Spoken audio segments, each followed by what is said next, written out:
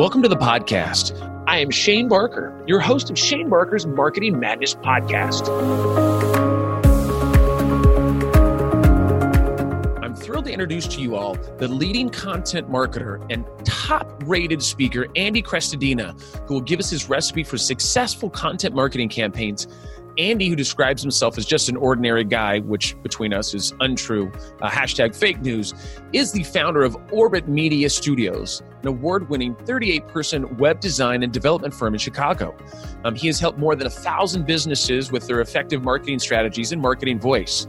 So stay tuned to learn the key ingredients for a successful content marketing program. His tips may just provide you with the magic ingredients you need to succeed in your content marketing campaigns. I hope you guys love Andy as much as I do.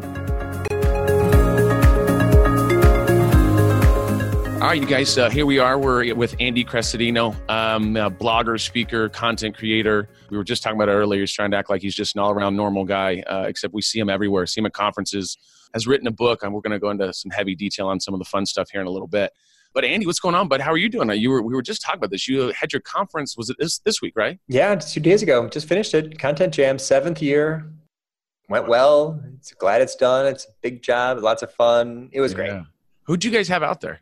So a couple of local people, including Adam Bianco, who's awesome. We had Ann Handley as the keynote, Joanna Wiebe, Joel Kletke, and Dana Tommaso, who are all Canadians and amazing. Dan Schur, who does the Experts on the Wire podcast, great SEO podcast. He's a Bostonian out there with Ann. Ayat Shukeri, you might not know her. She's a conversion pro. She's from Michigan. Jessica Best from Kansas City, email expert. Sarah Jo Crawford, who's really good at video. She's from Columbia, Missouri. Chris Mercer, the famous analytics dude. Yeah. Superstar. He's from Austin. Yeah. Just Tony Now, video pro from Milwaukee. Mary Garrick, good friend from Columbus, Ohio. So definitely kind of drawing nationally for the presenters, but people from all over too. It was good. Yeah, that's awesome, man. You sounds like it's kind of, I also like the fact that you also talk about where they're from as well, right? You definitely had a nice mix of people from all over the United States, so that's kind of cool. Mm-hmm. Yeah.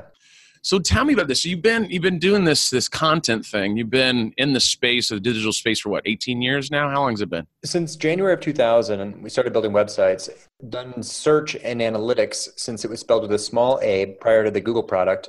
Really like late 2000, early 2001. Yeah. And then started writing and blogging and teaching and speaking like 10 years ago or so. Maybe 2007, it was the first articles I published. So a while, but not the first, right? Like I'm kind of second generation. I know people who started their companies in the 90s, and there's a lot of bloggers and social media pros who much earlier than me. We all could have started sooner, I suppose, huh? Yeah. Well, you always feel that way, right? It's like, oh, if I would have started I feel like that, like real estate, like if I would have bought a house 10 years ago, or I tell my mom, hey, if I'd have done this, it's like one of those, you always feel like you're never, unless you were the first person, right? Unless you were like, yeah, like you always feel like behind, but I know I can catch up. I just know it. I think that's what's awesome about today is like just with content and creation and just there's so much evolution, so many cool things that are happening out there. It's just, and that's why I always tell, clients and, influencers and people that I work with, it's like, oh, we're a little late for this, a little late for that. It's never too late. No, it's not ever always. It isn't. I mean, you have people that have jumped on the scene a year or two ago and they're big. Sure. Right. And so it just depends on, obviously your service and product and how you're going to present it to the world. But that's interesting. It's interesting for sure because it's so funny. So I've been doing it for about 20 years and I was in denial for a long time. So I would like to say that I'm great at marketing, but I'm terrible like math. Like I would be a terrible accountant. Mm-hmm. Because one time my wife, when I used to have an office at my house, actually I do have an office at my house, but I have another office as well. But my wife was walking by one day and she goes, hey, I heard you talking. You said that you've been doing this for 12 years. I said, yeah, it's been at least 10 or 12 years. And she goes, it's been 20. Like you're 43 years old. And I'm like, oh, hey, yeah. Hey, who knew? Like this whole time I've been lying, I was like, I added on 8 years within like a 2-minute conversation. So there we are, it's just one of those things like time flies. Fast. It really does. I'm in denial, man. It's one of those things I'm in denial about just my age and I guess anything else. But, my wife is there to keep me straight. So shout out to my wife. Thank you for everything that you do. So let's talk a little bit about content marketing. So about the like different campaigns that you run, like if you have like a client or something like, and you guys are putting together some type of a campaign for your client, what are like some of the pillars or how would you go about it? Like if I was to call you up and say, hey, Andy, I want to be a superstar. I want to be a thought leader. I want to get my product out there. Like what are some of the things, like what is your guys' process for that? Well, if I would met someone new and they said thought leader, I'd probably go a different direction. I'd start to ask them about their strongest opinions and any counterintuitive advice they give or things they say that are kind of contrarian. You kind of develop that. Anyone that wants to be a thought leader should really kind of stick a flag in the ground and draw a line in the sand and like, I'm about this and I'm not about that. And you stand for and against things. But for a lot of brands, I mean, if you just want to connect with an audience, you don't necessarily need tons of stories and strong opinion. Might sound weird. I think it's totally possible to build a giant audience without telling stories per se, but you basically need to go deep on the audience first. So what do they care about? What do they read? What do they need? What are they hoping for? What are they afraid of? What are their buying triggers? So ideally you have a set of search optimized, conversion optimized sales pages as your foundation, like strong base, the website, it's going to rank eventually, and it's going to leverage human psychology to get people to take action and convert. But past that, when you get into the content program, you write your content marketing mission statement, audience X gets information Y for benefit Z. That is now set in stone and they know what they're going to talk about, where they're going to talk about it, who they're talking to, why that audience cares. You've got a conversion optimized call to action for subscribers on the blog. So now every visitor is more likely to take action and stay on your list or be engaged.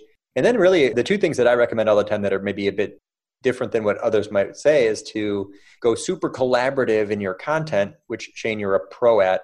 This is how I met you. Like it's a total difference, right? People that include others in their stuff. So it could be roundups, which you're excellent, case study for that, but just contributor quotes or like we're doing now, like interviews, like the deep dive thing. Then the other tip I recommend is to go big on formats and past the medium quality advice articles into like original research, like publish something that's totally original, that makes you the primary source.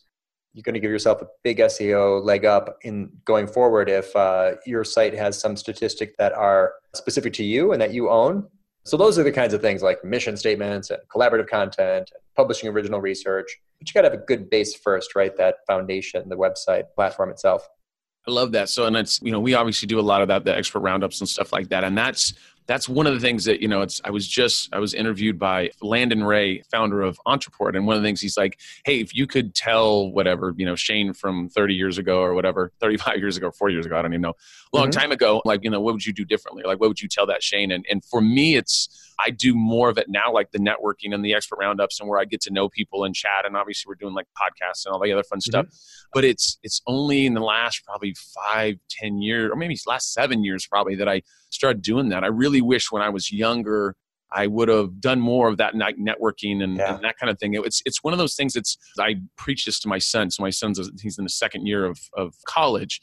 And I tell him like, hey, listen, like do the networking thing, like join a fraternity, do these types of things. Because it's really, you don't understand the value of that, of having those networks, And like I said, I feel like my first 5 or 10 years, I just kind of felt like, hey, I can figure it out. Like, oh, I've got it. I can do this on my own. And it's just such a shallow way of thinking. It's because now I meet all these awesome people. And like when you go to events and you speak and you do all this cool stuff and it's fun, man. Like the networking, you can't, I mean, that's what it is. That's like how we get to where we're going is like literally networking, getting to know people. You meet other speakers. They've got this going on. They got that going on. I mean, it just doesn't get any better. And it's just one of those things. It's like that the collaboration there can be phenomenal. It hits every note. The quality of your content gets better because you've got experts in it. You're going to read by learning your own content. That's part of a great day. Your social reach, obviously better because your content was collaborative and other people are involved and they're likely to promote it with you. They're invested in it. Collaborating with content creators is also known as PR, digital PR, SEO, search savvy PR, right? Yeah. Why do people link to stuff? It's because they know about it. Why do they know about it? Because they're connected with the creators. Every channel, every aspect, every part of digital. There are no parts of digital. Even analytics, I would argue. My analytics skills came from other people. Analytics is not, you could do it in a dark room and you don't need any friends and you could be a lone wolf, isolated data dude who's hiding in the mountains. Yeah. But really, I just mentioned, Chris Mercer, Dana DiTomaso, Charles Farina. This is how I learned analytics, right? These people push my skills. So, and then you said it first, fun. Yeah, it is. Man. It is. It doesn't, when it doesn't feel like a job, you feel blessed. I mean, that's like, I don't know. Right. I don't know. I think that's a big part of the whole thing is like I said, that networking side of thing, I think is, and kind of was something else you said that it really kind of resonated with me too. And I'm trying to think, I'll probably remember here in a minute, but, so tell me a little bit about like you wrote a book, right? So let's go into that a little bit. So I honestly haven't read it yet. Not say I'm not going to. If I'll send you one if you don't have it. Absolutely. Look, that's what I'm talking about.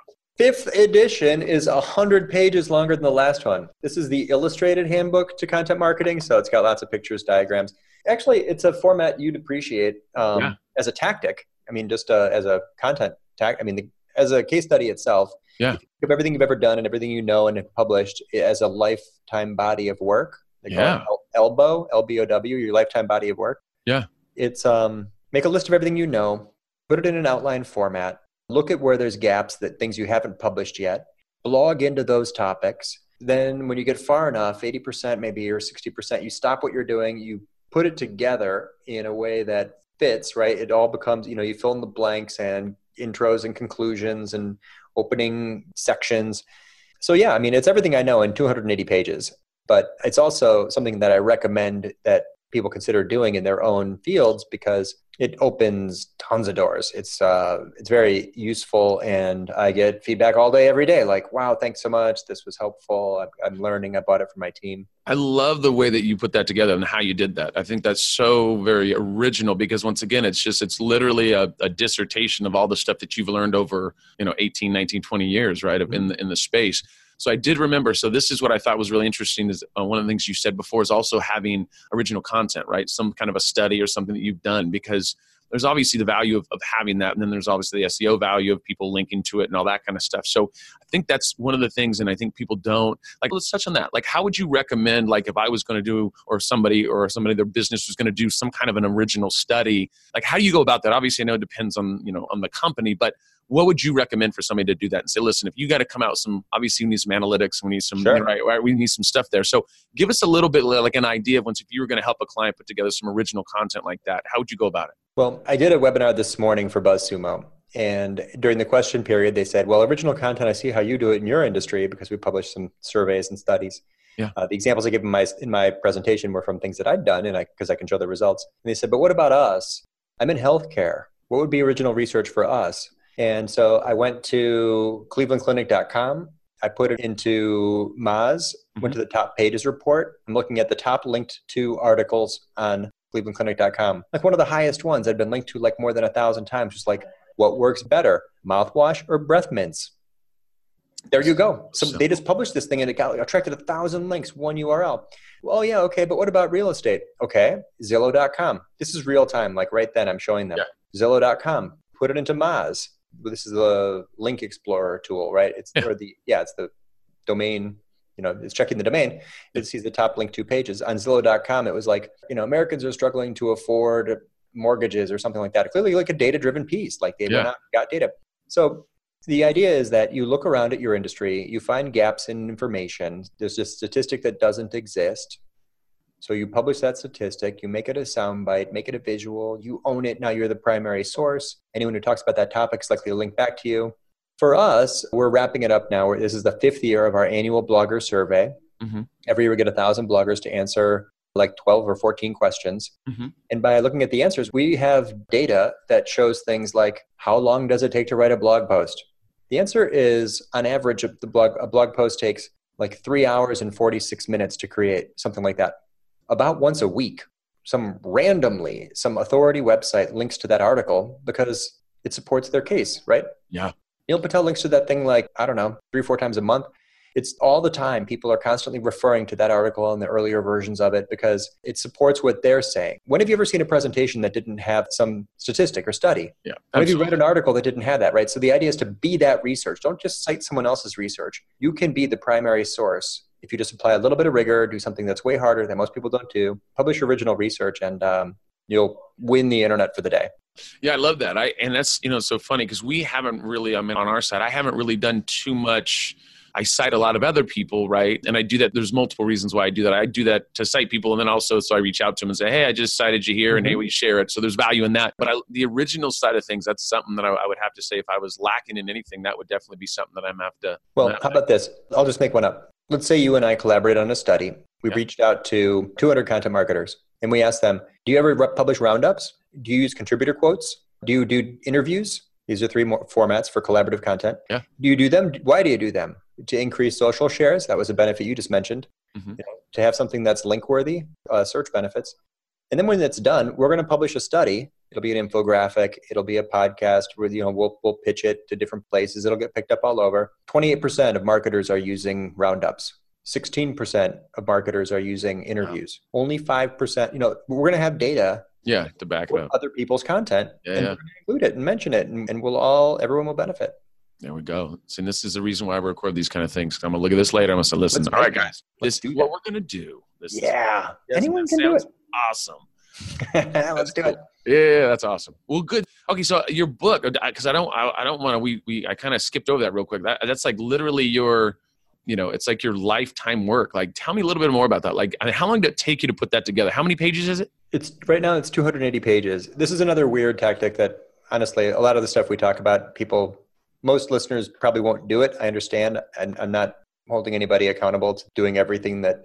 There's millions of ways to do it, but this is one way. So you published the Shanepedia, everything you made an outline, you've got it all organized, you blogged into it. It's now these 65 blog posts are going to come together into 100 pages. You trim it down. It takes 200 or 300 hours of work, maybe at least, to get it together. The first time I did it, I went to Kinko's. I printed 12 copies. I brought it to Content Marketing World. I handed one to Ann Handley, to Lee Odin, to Jay Baer, to Joe Polizzi, hoping that I'd get feedback on it. I don't know how many of them read it, but then I self-published it, and then it went out of date because it talked about weird old things like Google authorship and things that don't exist anymore. Yeah. So I rewrote it in the second edition. 2 years later, a year later, I had to rewrite it again. This is now the 5th edition. So I have an annual book. Yeah. It's already hard enough to do one, and now you're just, I guess that's the hard part. So it's so funny. I talked about, maybe about 6 months ago, I was going to write a book about influencer marketing. But, the issues are, the hard part is like you just touched on, is everything changes so fast. It's like if I start talking about a software or something that's done, by the time the book comes out and everything, it's going to be, there's new ways to do it, right? So you got to think of something that's evergreen, that's, has that, once again, won't go away, and that, it's going to be kind of hopefully build a legacy through the book or whatever. But it's interesting. Yeah. So each year you have to. Snowball. Yeah, about every 2 years. So let's say you've got 20 articles on it. I'm sure you do. You could put those into 3 ebooks. And then you could turn the ebooks into, one print-on-demand book. And then as time goes on, you rewrite some of the old articles. And now you know that those are going to go into the new version of the book. Yeah. It's just, in a way, it gets easier every year. So it's not like, it's probably an easier approach than writing a giant book from scratch. That sounds horrible. Yeah, it does. And for me, what you have done makes sense to me, right? Because it's I've already got a lot of that content out there. But starting something from scratch, I'm good at, 800, 1,000, 2,000, 3,000 words. But once we get past that, we run into this area where Shane looks around, and there's squirrels, and he kind of kicks in a little bit, bud. And so I just, it's trying to focus and trying to putting that, because I have good outlines together and stuff like that. But I think that makes a lot of sense, because that stuff that's already out there that can just be tightened up and put into something that could. The annual thing makes me a little nervous because I haven't even done one. So, but we'll figure that out. Yeah, you'll watch sales decline, and you'll get feedback from people saying it's old, and you'll see a review saying that should have been updated. Yeah, and then you'll be like, okay, fine. For the next print run, I'll just go update these few sections, and then your audience will pull you into it. But yeah, blog into a book, and then if it's the format that makes sense, you can keep making small updates. Version 1.1, it could be a smaller. You don't have to rewrite the whole thing every time. I didn't do that. So tell me about how you started your agency. How did that start off with Orbit Media? How long ago was that you started it? Was it 18 years ago? Yeah. Quit the job in 99, December 99. Started with a friend in January of 2000. He's my friend from high school and roommate from college. He was already building websites since the mid 90s. And I just wanted to build websites. I was an IT recruiter, was my day job before. Uh-huh.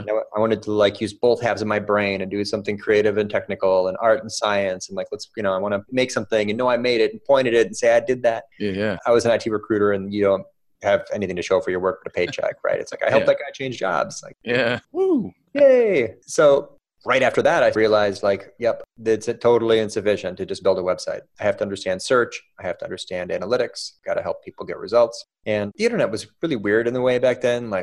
We took on projects creating CD-ROMs and building kiosks for museums and trade shows. And we did a lot of Flash and, websites that had a skip intro button. You remember all the weird stuff it was funny times. But then we got good at digital. We got better at search. We started to generate more leads, gradually started hired a developer, then hired a project manager. And 8 or 9 years ago, hired a CEO. So I have a person an executive who runs the company. Yeah. So my role became more specific and narrow every year. Now I'm basically just like the marketing person, although I do strategy and some sales work and help clients. Of course, I have lots of clients. We need to help. But it's a $4.5 million, 36-person web design and development firm. Just now, I'm an idiot. Just now, finally adding more of the digital strategy and ongoing optimization services. Yeah. Really not a marketing company, finally now becoming more of a marketing company. Which is kind of funny. So you guys are still doing websites and still do all that? It's the main thing we do. It's almost everything we do. We're basically a web design company, and we're extremely good at that. And it's very difficult, detailed work. I mean, web design is it never ends. There's a million little things that make it succeed or fail.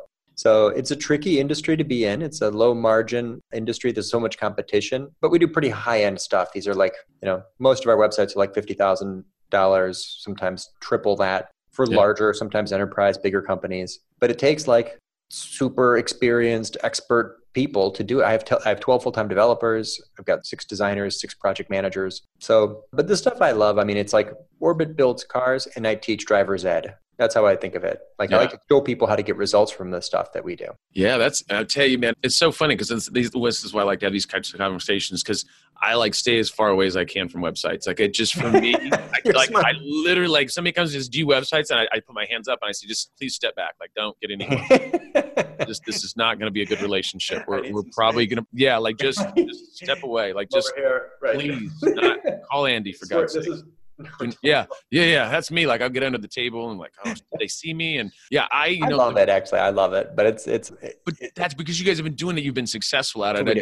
But it's one of those, once you get the good processes in place and all that kind of stuff, like anything, it's good. But I just, I had so many, we used to do websites back in the day. I mean, we still do websites for a client that I've had for a long time come and say, hey, will you help us out with the website? Yeah, not a problem.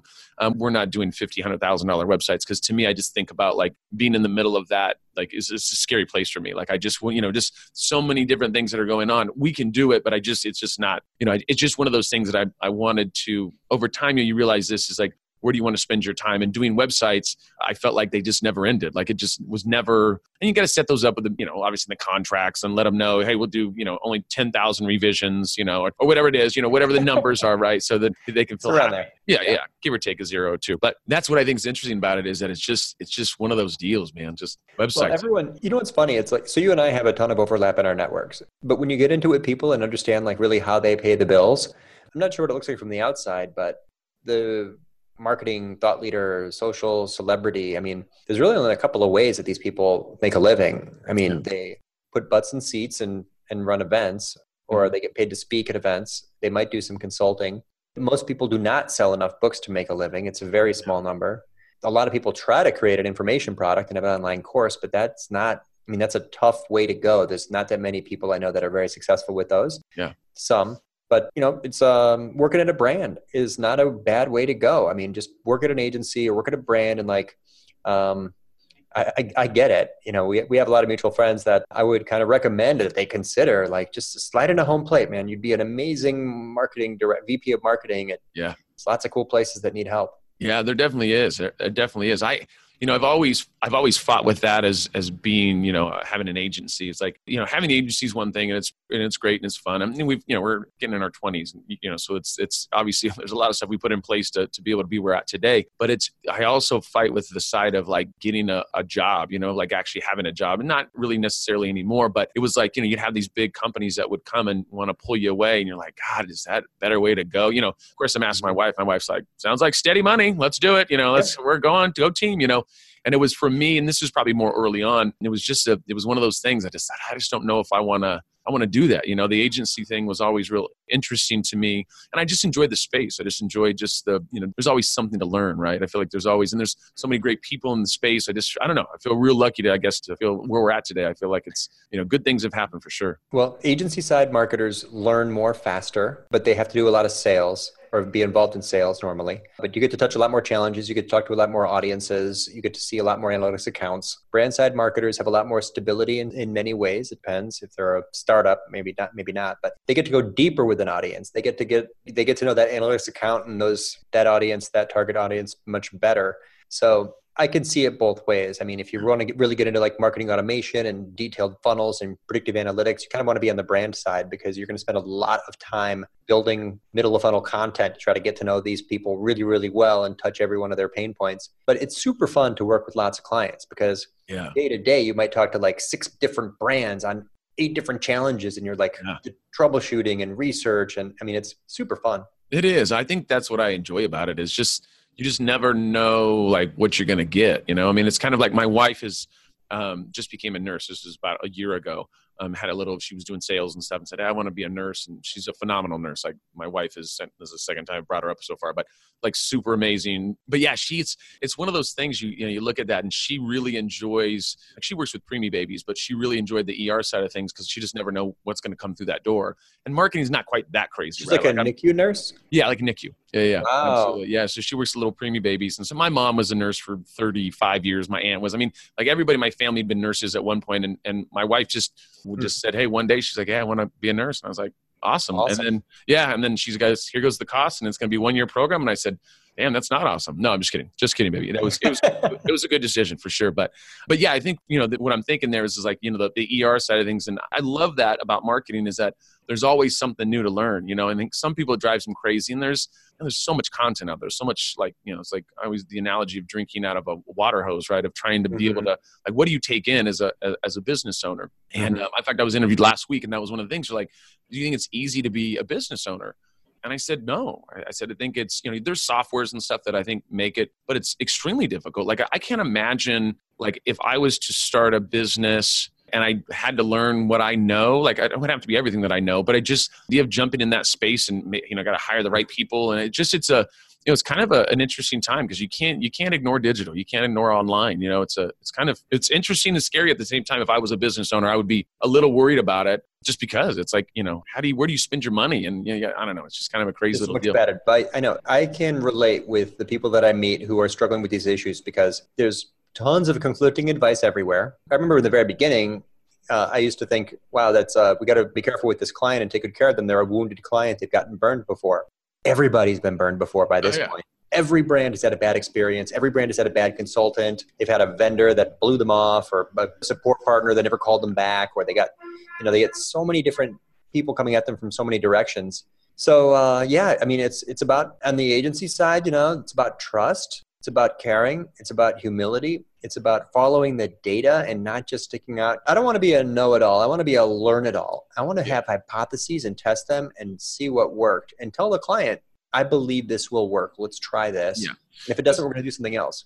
Because that's where they're hiring you, right? I mean, that's the whole idea is like, listen, you have some expertise that I don't have, and we're going to try some stuff. And that's the thing. So I think it's all about proper expectation. And I think that's where a lot of people miss that mark when it comes to working with clients, but it also on a number of different things. Like for me, when I talk to clients, it's kind of like what you just said is I set the expectation, like, listen, here's the deal. Like, this is what I think is going to work. And this is the reason why, and because this is what we've done with this client.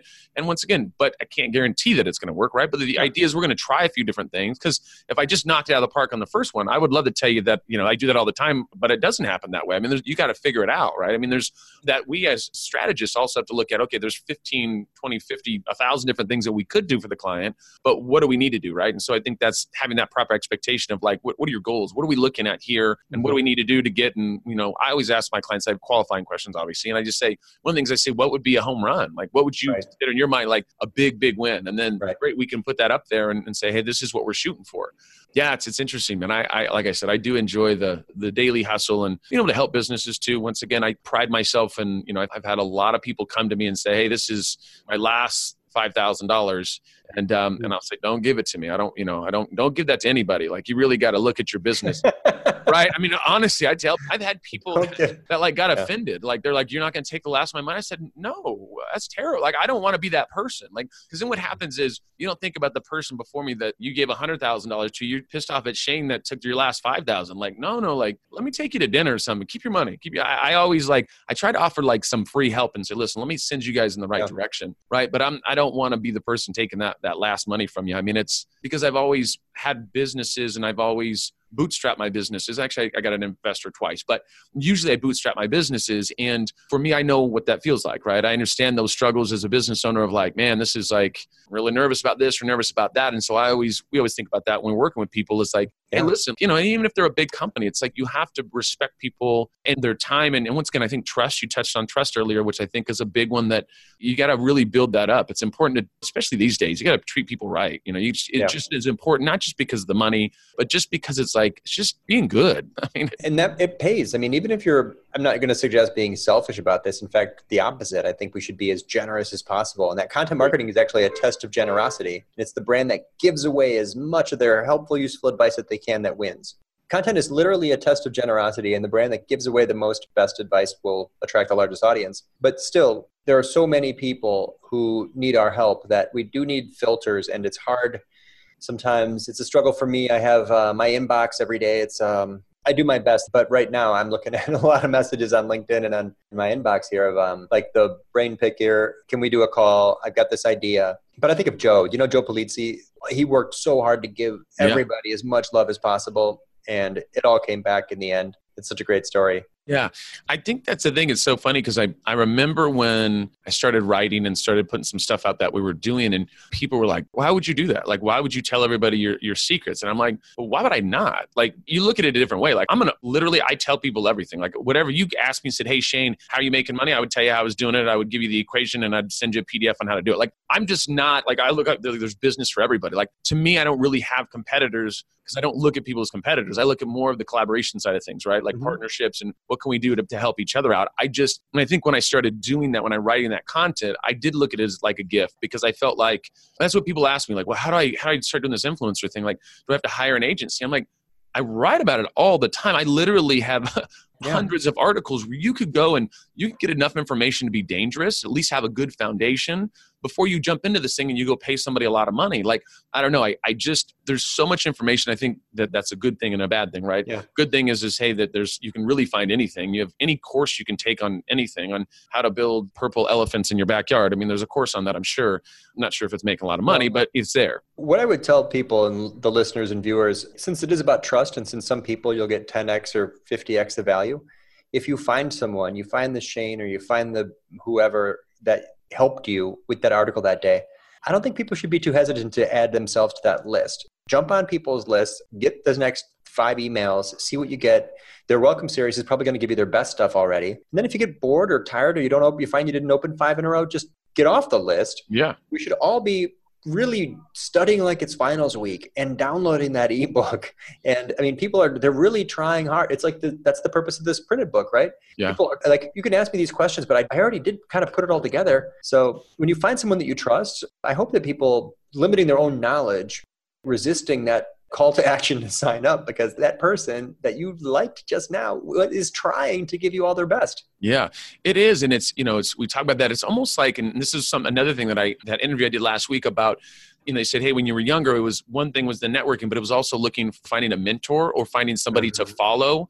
Right. And I think that was something, and that's kind of what you're touching on is like, if you have somebody that you're like, God, they put out great content, they're putting together an ebook and stuff for you that is literally could obviously hundreds of hours, could be thousands of dollars, hundreds of thousands of dollars that they put into this to be successful, to figure out the winning equation so that you can take that. Like, that's crazy if you really think about it. I mean, because back in the day, it was like, hey, if I'm successful, I've got to kind of hold it close to my chest. I can't tell anybody because somebody might steal my ideas.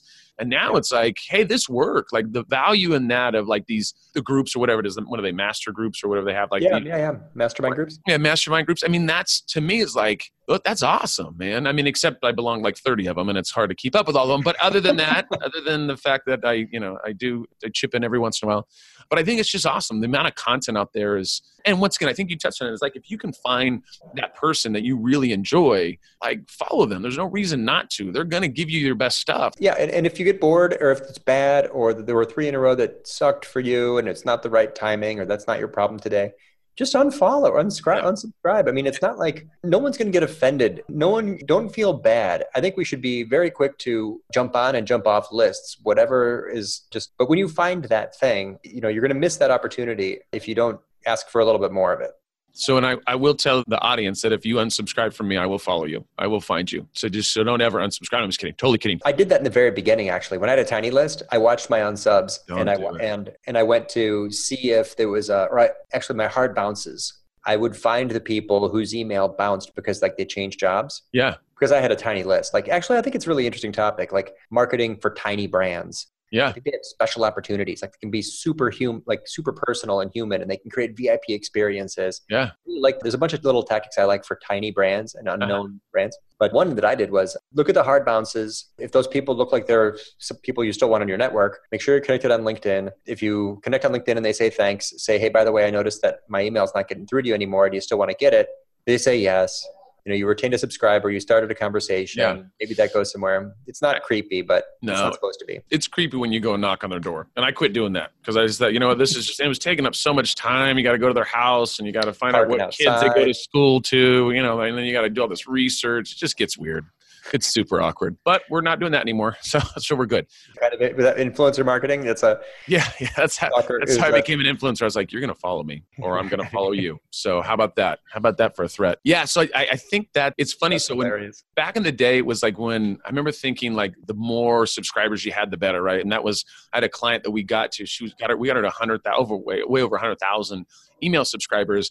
And we're like, oh my God, this is the best thing since sliced bread. But what I didn't realize is that to segment that, and you have you just can't send, you're not sending out 100,000 emails. I mean, this was in the beginning when I was doing this, and it's just one of those deals. It's like, God, it's crazy. It's like, it's almost an issue if you have that many. Like I think it's better to have the smaller list, the more intimate list. Like I do encourage people like, hey, if you want to get off my list, like that's totally cool. To me, then why try to force a relationship here? Like it just doesn't make sense. I did used to add them on LinkedIn and write a little note and kind of the same things you did.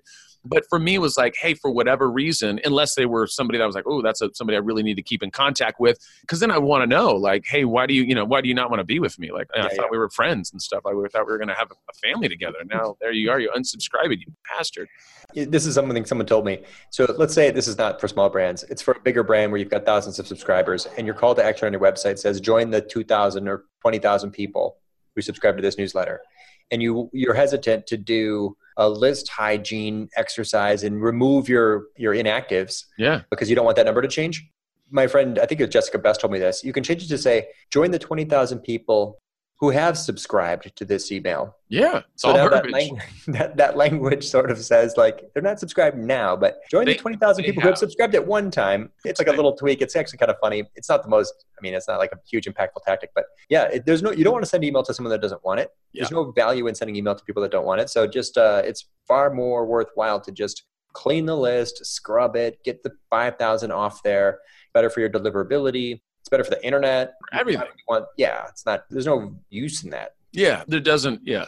Go find somebody that you like better. You've already touched on that. Why not? Yeah. So in your opinion, what do you think are like the biggest like challenges in content marketing? Like, cause you guys are obviously you guys do obviously heavy content. Obviously I see everywhere, but like, what do you think that the challenges are these days? Like, I guess for yourself as your company, but also maybe if, you have a new company that's coming in and like, what are the challenges you see? Well, for me, I have trouble taking off that last hat or delegating. I don't have a VA, so I'm doing all my own inbox and social and calendar. And that's a big challenge for me, but it's just where I am right now. I'm really bad at certain types of tasks and I should just delegate those. I need to call Jess at Don't Panic Management or I need to figure it out. For my clients, I think that they just kind of like, I think of like I don't exercise or go to a health club or anything, but it's that kind of thing, like the commitment. The saying I'm going to do it and do the right thing and to be careful in the kitchen and work hard in the gym, that approach to content, they don't have a coach. There's no one who's going to hold them accountable. It's like a discretionary use of time. Mm-hmm. I can blow it off and I don't get in trouble. So one of the things, if you do have that call to action on your website and you do have a small list and you did tell them you're going to send them something every 2 weeks, I think that will help you stay committed. Yeah. But I don't think people need to go overboard with the frequency. It's got to be monthly at least, whatever it is you're doing. But I highly recommend going. So like the most I've ever published, my highest frequency in all these years has been biweekly. That's all I do.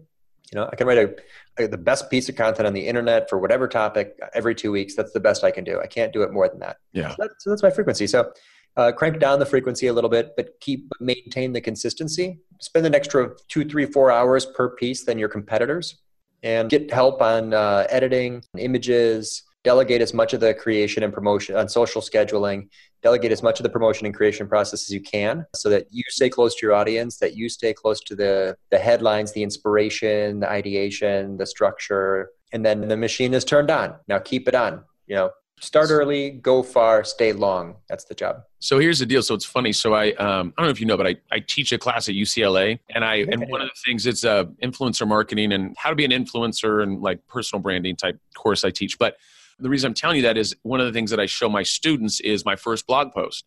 And it was like literally terrible. Like I didn't write it in crayon, but I felt like I wrote it in crayon. I was sipping on like a juice cup, and it was just bad. It was like, but I have that on my blog, and I let them read it, and they go, God, that's terrible. And I go, exactly. Mm-hmm. But I started, right? I mean, it's like, you gotta start somewhere. Like now the content I put now I've got a team, and it's a different deal. But back then it's like, you just, like you said, the gym, you got to commit yourself, and it doesn't need to be epic. Like I think people get caught up on I read this. Oh my God, it has to be as good as this. And I've got to do this. Get started, right? Like get out there and just start producing some stuff. It's going to be better. Any big YouTube star that, their first video was crap. I haven't even seen it, and I can tell you that. It's just those things you get. A lot of it's this internal stuff where we get nervous about like putting myself out there, whatever it is. It's like, hey man, you just got to do it. And I think, the quality is going to come over time, but you just got to get started. You got to start building that. Yeah. It's initiative. So you got to break down that filter that stops you from jumping in. Like, I've got an idea. Let me just start writing it. Yeah. I will put down headlines and first paragraphs and I have hundreds of dozens, literally just 60 or 80 partially written pieces. And then I'm in the psychology of just like initiative. I'm biased toward action. I'm going to start making something. And then when you get to like the halfway point, or it's coming along and you've been adding to it maybe for a couple of days or here and there, then you have to switch to this psychology of completion, right? Yeah. I'm going to stay in this thing. I'm going to do not disturb my phone. I'm going to turn off notifications, and I'm going to plow, keep going. Just every half hour, it's going to be better. Every 20 minutes, you're going to see improvement. Just keep working on that piece. So I try to use this like different psychologies where I switch into different modes of motivation and just stay in it.